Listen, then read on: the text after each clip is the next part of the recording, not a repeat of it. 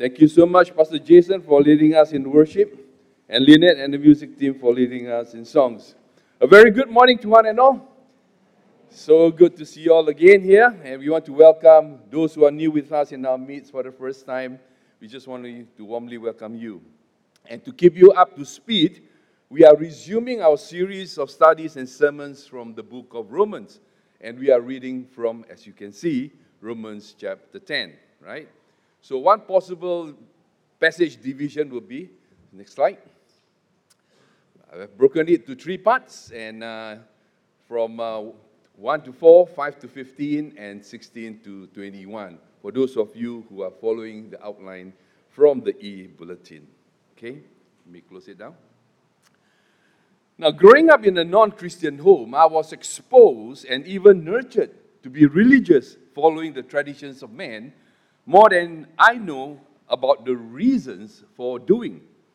Examples would be what? The examples would be the burning of joss sticks every morning and every evening, the burning of incense every first and 15th day of the month, the display of meats, fruits, sweets, all that we deem a treat were offerings made, and many more practices that were noticeably done by the religious.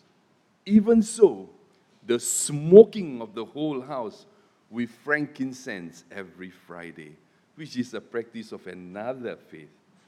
Now, somehow, not everyone, even the elders, know why we do the things we do.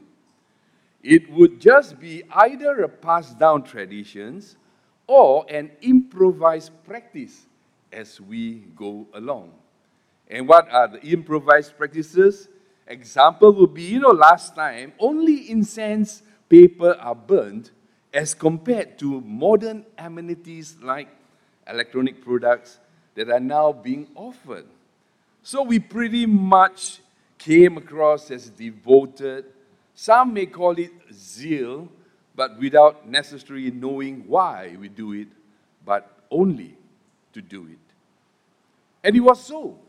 It resonated with me when I read Romans chapter 10 in preparation for this morning, that Paul addresses the religiosity instead of the relationship between the Old Testament law and that of Jesus Christ. In short, a work-based religion coupled with establishing their own righteousness. And so briefly, just as a background, we heard from Romans 9 about the doctrine of sovereign election. Verses like what gives way and gives us that understanding. God have mercy on whom he has mercy. He will have compassion on whom he has compassion. And using the example or analogy of the potter and the clay, we are informed that God has made from the same lump some vessels for destruction and another vessels to make known his divine glory. And so it brings us to today's passage that speaks of Paul's heartbeat. Paul's heartbeat for who?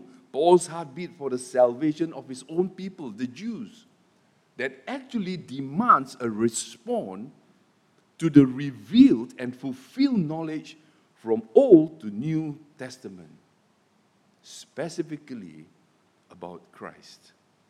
Which brings us to the first point, zeal without knowledge.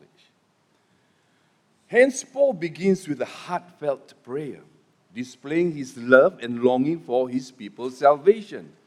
So why do you think Paul prays for Israel's salvation? The fact that Paul prayed for the Jews' salvation means he believes that they are not saved, despite receiving the gospel first and the privileges that they had enjoyed, which would be understood as God's favor upon them. It is not because they are indifferent to God, as Paul himself can affirm and testify of their zealousness for God. However, their zeal was a misguided zeal. It was based on not on knowledge. But what is the knowledge that they lack or reject? Next slide comes on. First, they rejected that the righteousness from God is only through faith in Jesus Christ. And because of this rejection, they established their own righteousness based on the law and then some, with the creation of 613 of their own, in order to attain that righteousness. Next slide. Second, what they truly missed out was that the law that they followed so devoutly and zealously actually prepares the way and points to Christ as God's righteousness for their submission. Jesus, the Son of God, who is the culmination of the law. And what does culmination mean here? It could probably mean either the termination of the law or the goal of the law. Either way, it fulfills the requirements of the law by Jesus' perfect obedience and death. And the purpose is so that everyone who believes can be made right with God through Christ, who is righteous. So we are no longer then under the jurisdiction of the law, but under grace. Now, it doesn't mean that the law is no longer relevant to us. Rather, because now that we are saved, we are called to obey the law of Christ. And what is the law of Christ? Which is to love God and to love one another, which by far above and beyond any other laws. So for the Jews, their zeal was more of a sense of obligation to observe the law for righteousness as if it were by works. In this sense, their zeal is without knowledge of the truth of who Jesus is. And so, zeal without knowledge, commitment without reflection, enthusiasm without understanding is called what? In Hokkien, you know what is it called? Chao Hui Jip Mo. In English, it's called fanaticism. You go above and you go bonkers, you go overboard. As much as it sounded so hopeless for the Jews, Paul does not see their rejection as final, which is why he prayed to God for his fellow kinsmen. So instead of looking at someone and say, Alamak, look at that guy, no hope, bokeh one, he sure reject Jesus one. And look at how the way he dressed, so unkempt. Surely he will not accept Jesus as his Lord. Instead of doing that, I think we must pray for lost people and not assume and presume and just come to your own conclusion that, just because this guy, how he dressed and how he talked and he's got no hope. No. Just like Paul, zealous for salvation for his own people. So we must, at the same time, do likewise. So it's also important for us to be zealous about God, a zealousness that is based on truth, which is Jesus Christ. So how do we know and gain that true knowledge then? Second part, gaining the knowledge. So to substantiate his claim about the Jews' problem, and that Jesus is the culmination of the law, Paul quotes a series of scriptures from the Old Testament, which is what the Jews are very familiar with. So bear with me because there's about 13 Old Testament references. So what I'll do is I'll flash this up. I'll just keep it there as I just explain it from there, okay? So in verse 5, Paul quoted Moses in Leviticus chapter 18, verse 5. And in the context of Leviticus, Moses is telling the Israelites the righteousness which is based on law observance, one that allows continuance in the promised land. Now, Paul is not suggesting that Moses thought that one could be saved by doing the law. Living in the Old Testament context refers to the enjoyment of covenant privilege and not necessarily to eternal life. Paul's point is that any righteousness based on the law is, by definition, something one can get by only by doing, but who can do the law perfectly? Put up your hands. None of us. Because Paul mentioned in 3:10, Romans 3:10, no one is righteous. 3:23, all have sinned and fallen short of God's glory. Next slide. And so contrasting righteousness by law, Paul now quotes Moses in Deuteronomy 9, in chapter 9 and chapter 30, which proclaims a different message, the righteousness that is by faith. In the context of Deuteronomy, Moses is warning the Israelites that their possession of the promised land is not by their own works nor their own righteousness. God has made his word and his will known to his people through Moses. So they cannot claim they do not know. However, in the context of Romans, God has now revealed his word to us through his Son, Jesus Christ. And so there is no need for us to scale the heights nor plumb the depths in search of God. Hence, Jesus is near, so very accessible to us that all we need is not to check the timing and the direction to pray to a certain God. Instead, just to say, or for that matter, to confess and to be convicted or to believe in Jesus, and one is saved.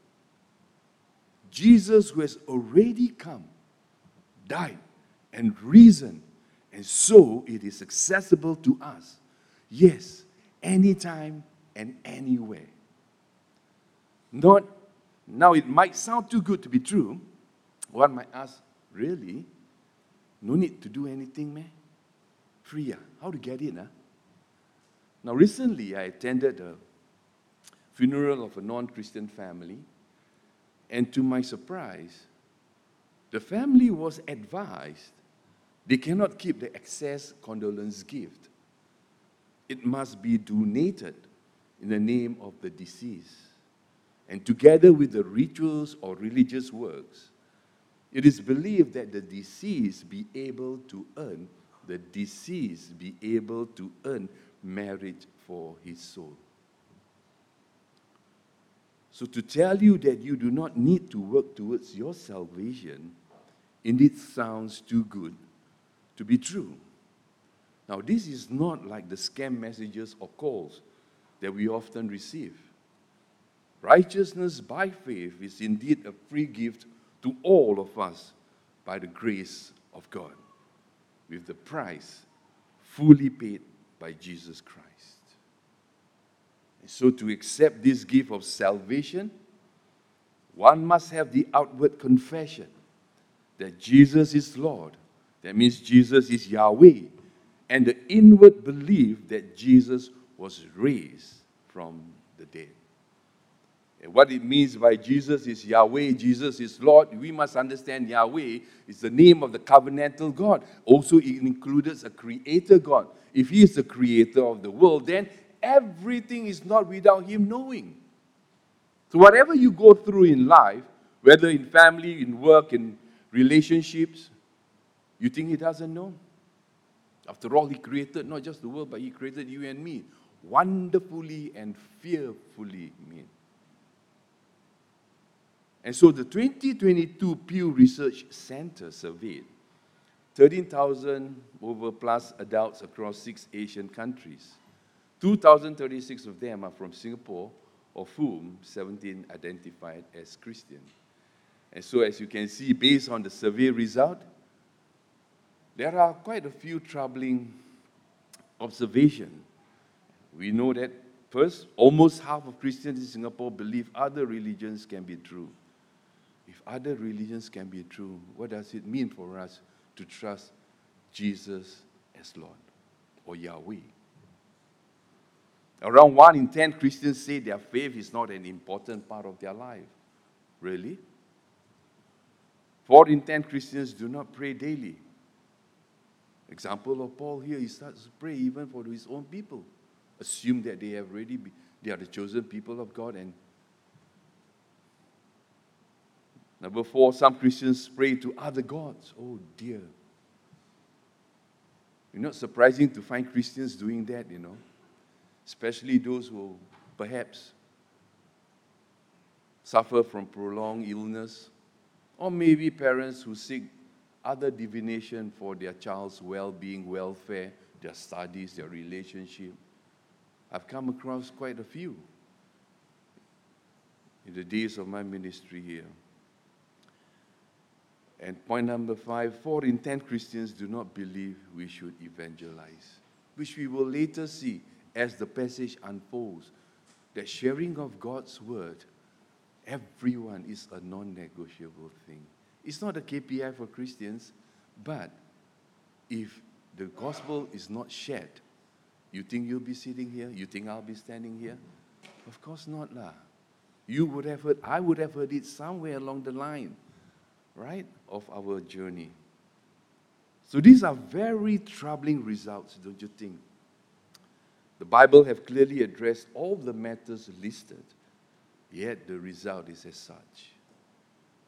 When we only confess but not believe. When we only believe but not confess. One must know the confession and conviction that Jesus is Lord means Jesus is Yahweh. Is to acknowledge Yahweh to be the covenant creator God, hence sovereign and in control over everything, even the raising from the dead. That we admit this is a reasonable and meaningful relationship that we can have. So to confess and believe are two aspects of the one expression of faith in Jesus as Lord overall. So John Stott says this: profession without possession would be vain, and possession without profession would be shown to be spurious. That means false or fake. They are two sides of the same coin. Now, moving on, quoting from Joel chapter 2, with the context of covenant renewal, Paul is emphasizing that salvation is available to all, regardless of race, gender, or status, if you believe and declare that Jesus is Lord. Now, unlike some privileges that our government offer, that is only for selected groups of people, like who? Like the pioneers, the Merdeka, and more recently, they include Majula, which I'm in that generation. Now, this gift of salvation, as opposed to what we have been offered, this gift of salvation is available to all who believed and call on the name of the Lord. If I were to ask you, do you know which number to call for emergency? What's the number to call for emergency, please? Which one? 119. 119 is in Japan. 911, yesterday I mentioned 911, and I was corrected. Hey, where you stay? 911, you know where or not? The emergency number, America lah, or even Australia, right? Our emergency number, and I just want to encourage you for those, because now it's towards the year end, right? Many people go away, right? Please keep all the emergency numbers, right? For Singapore, it's 999. Or even 995 for ambulance service. Why? Well, you must remember, why you know? Because we are told, and for some of us who have hands-on experience, we know that these two numbers works when you really need it.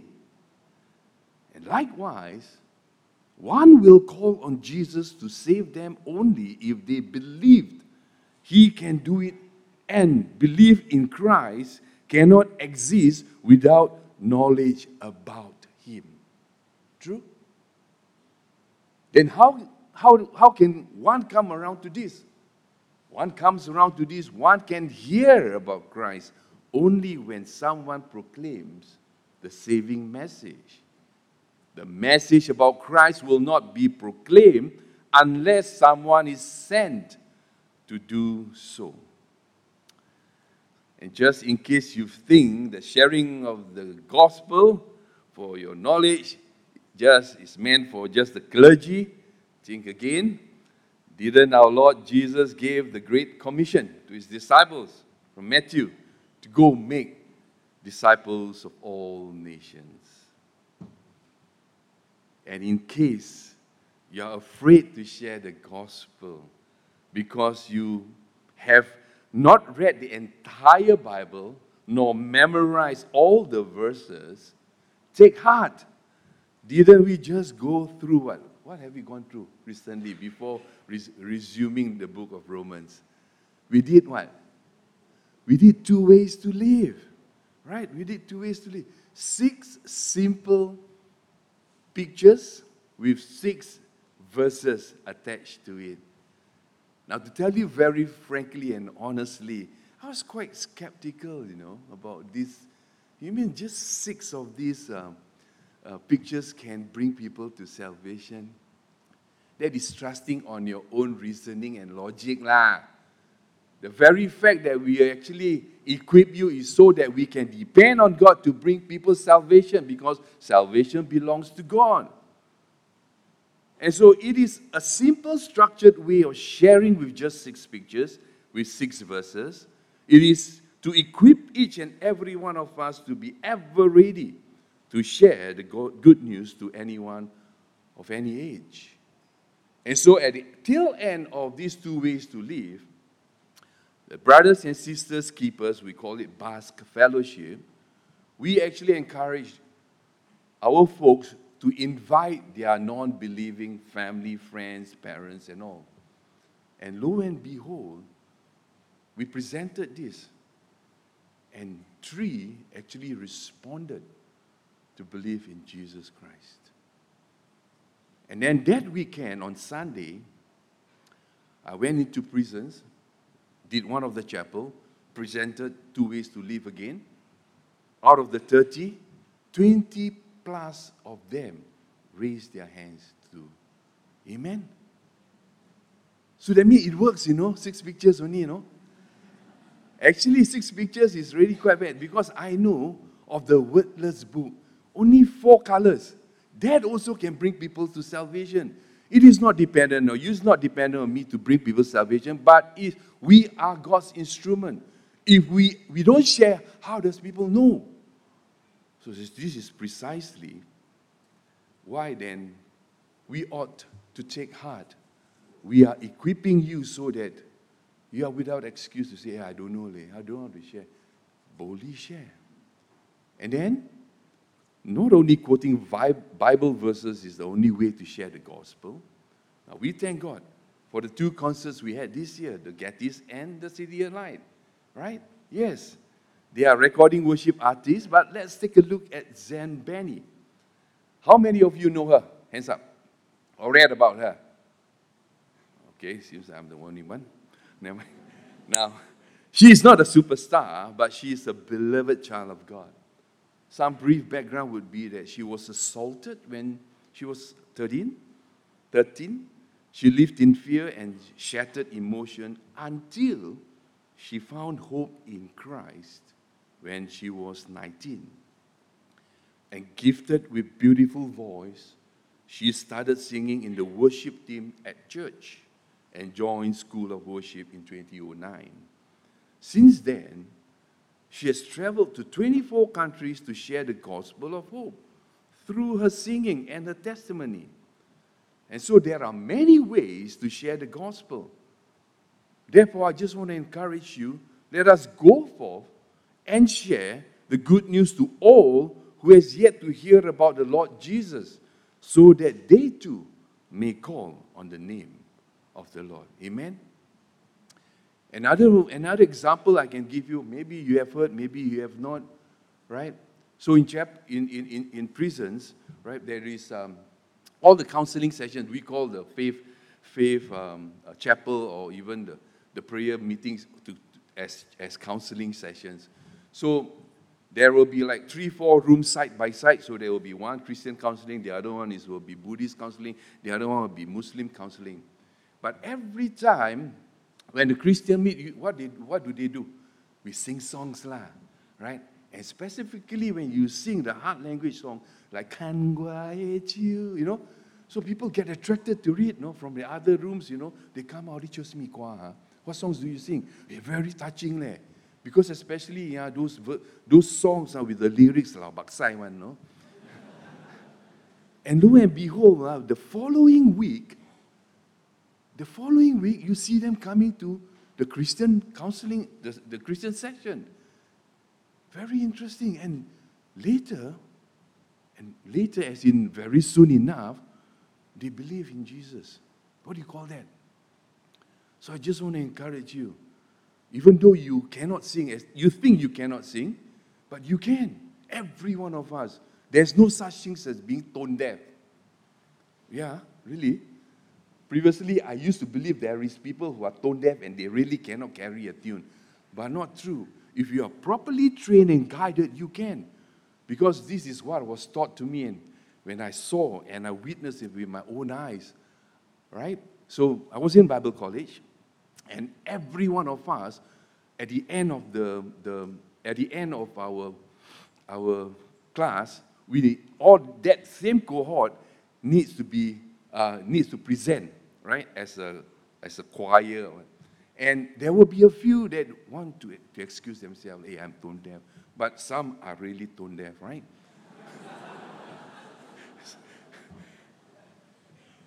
midway, right, in practicing and rehearsing, right, and this lecturer is very good. He's a voice trainer, and somehow he got those tone deaf folks to sing in parts, So that's why I believe now there is no such thing as tone deaf. So don't give yourself an excuse. So whenever the music ministry needs people, please raise out your hand, okay? Can? All right? So this is another way of actually reaching out by your singing. So I love to sing when I'm in my showers, right? So I sing. Hopefully the neighbors will not find me a nuisance, but rather say, hey, that song you sing very touching. Because, bathroom has got very good echo. Anyway. Okay, moving on. So after gaining the knowledge, how then should we respond? Which brings us to the third point. Hearing and knowing about Jesus demands a response of those who heard. And so the next section is about the Jewish response, or rather, non-response to the gospel. Next slide. Their unbelief was already foretold in Isaiah chapter 53 with this word, Lord, who has believed our message?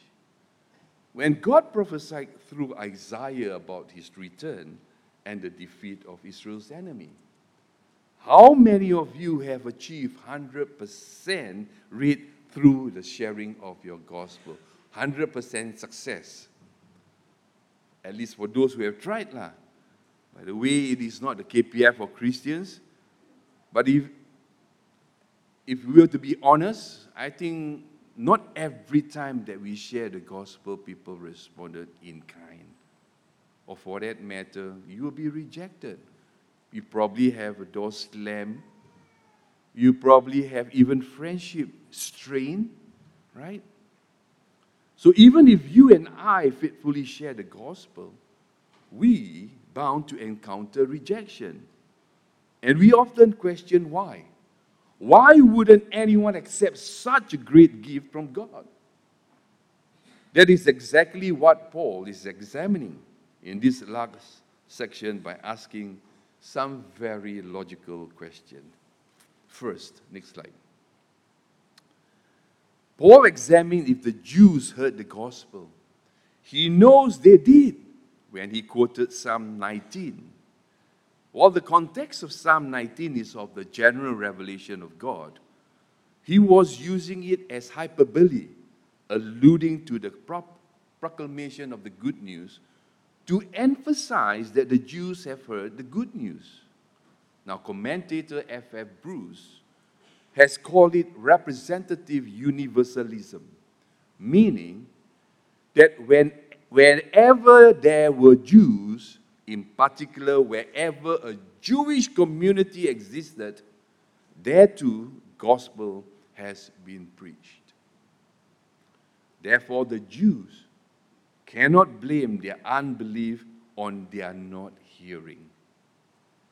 And since they have heard, could it be that they do not understand? Next slide. Paul first quoted Moses from Deuteronomy chapter 32. The people that Moses described as not a nation and no understanding, he refers to the Gentiles. It is God's intention to use the Gentiles to provoke the Israelites into envy and anger because of the blessings that God would give them. So the Jews really cannot give the excuse of not hearing and not understanding for their unbelief. And at that time, when Paul wrote the letter to Romans, Jesus was already resurrected. Then what could be the real reason?